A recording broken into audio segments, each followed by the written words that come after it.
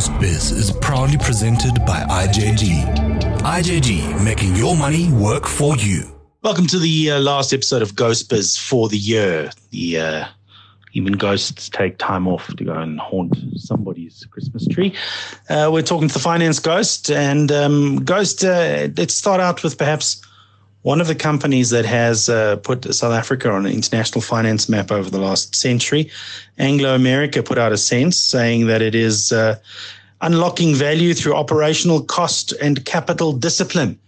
But the market didn't like it. Tell us more.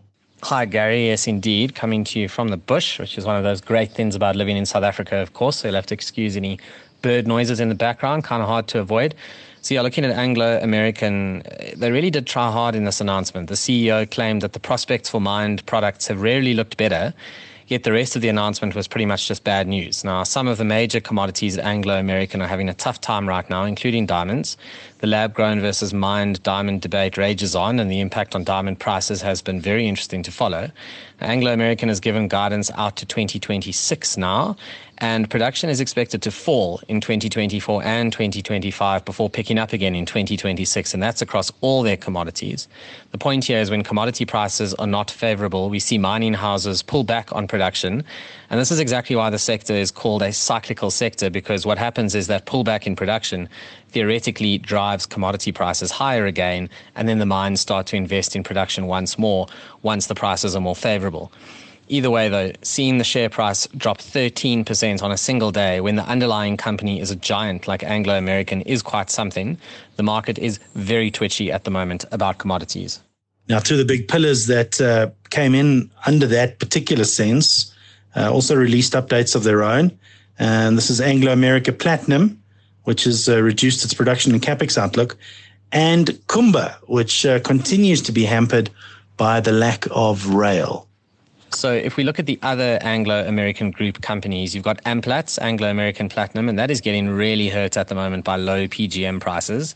So just like at the mothership, Anglo-American production is now being guided lower, and of course that is contributing to the overall bad news at the mothership Anglo-American level. CapEx guidance, that's also lower in 2024, but Amplats hopes that will pick up again in 2025. And of course, most of this will only happen if the PGM prices actually improve. And a lot of that story depends on how strong demand is going to be for electric vehicles. Now, the jury is very much still out on that, in my view, evidenced by a global group like Ford tapering its investments in electric vehicles because of demand concerns. Moving on to Kumba Iron Ore, the company's been terribly let down by Transnet, and the whole country literally suffers as a result. This is a huge taxpayer. We just cannot afford to be losing out on these exports. So their stocks at the mine, the levels of stocks have actually increased to unsustainable levels because they just can't get the stuff to the ports. There's been a 15% decrease since 2019 in the amount of ore being railed, and to actually put it in trucks is way more expensive. You need higher commodity prices for that. And of course, it's just a disaster for South African roads. It really is just a mess. So unfortunately, Anglo American and its group companies very much fighting the war on all fronts here. Okay, let's switch to some good news. And it's good news out of the construction industry has been pretty rare in the last couple of years.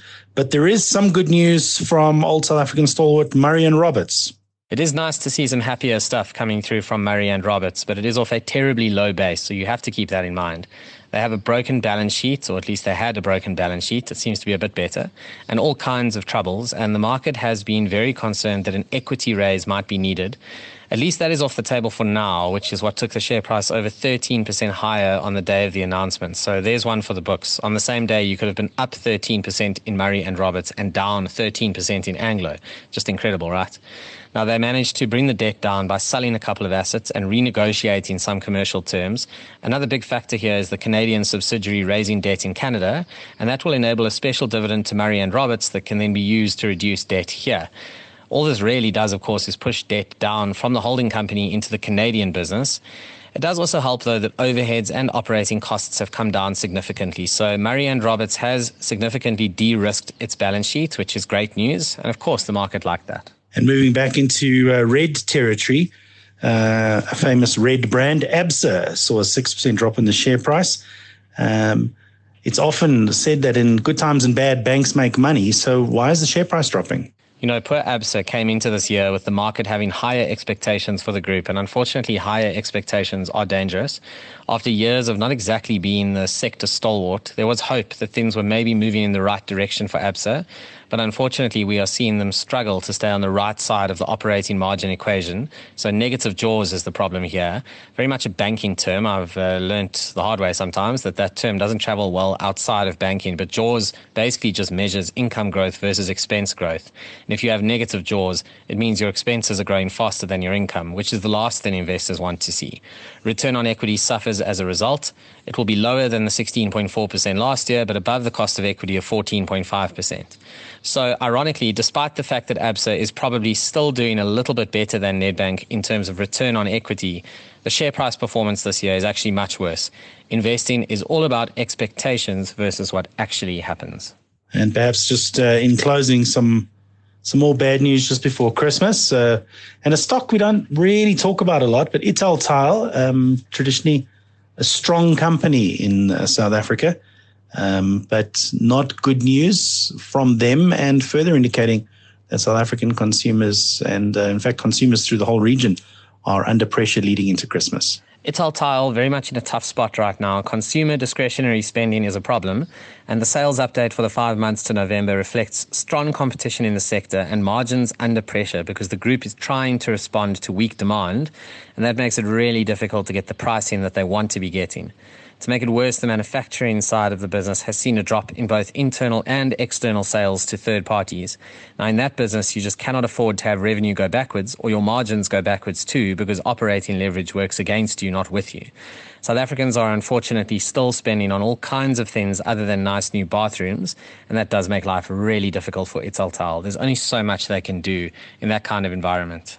If we can turn our attention to local matters now, Trustco released a trading statement that you were quite impressed with some of the word usage, but the upshot is the market didn't like what they had to say. Tell us a little bit about that. Yeah, I had a strong suspicion, Gary, that you would ask me about Trustco, hot off the press.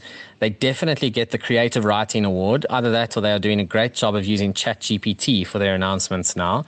Unfortunately, none of the flowery and entertaining language really helps you when your net asset value per share has plummeted. In an investment holding company, that is the key metric, and it really reflects the value of the portfolio, and that's what investors are actually buying. Now, we've seen an environment over the past year where discount rates have gone a lot higher, and what that means is basically the values of investments tend to come down. So for the year ended August 2023, the net asset value per share has dropped from 181 cents per share to between 98 and 136 cents. Now that's a huge drop, which is why the share price was given a 45% knock in response, trading at around 27 cents now, which is still a big discount to NAV. If there is any silver lining there, some of the issue at year end was around property valuations and some changes to rules in Namibia that limit the loan to value. I'm certainly no expert on what's going on the ground in Namibia, but the announcement did say that there was a court challenge around this and that the situation has improved post year end. So maybe there's some good news at least for Trustco investors. Thanks, Ghost. Always lovely to talk to you. Happy haunting. Have a wonderful Christmas, and we'll talk to you in the new year. Ghost Biz was proudly presented by IJG. IJG, making your money work for you. Visit IJG.net for more information.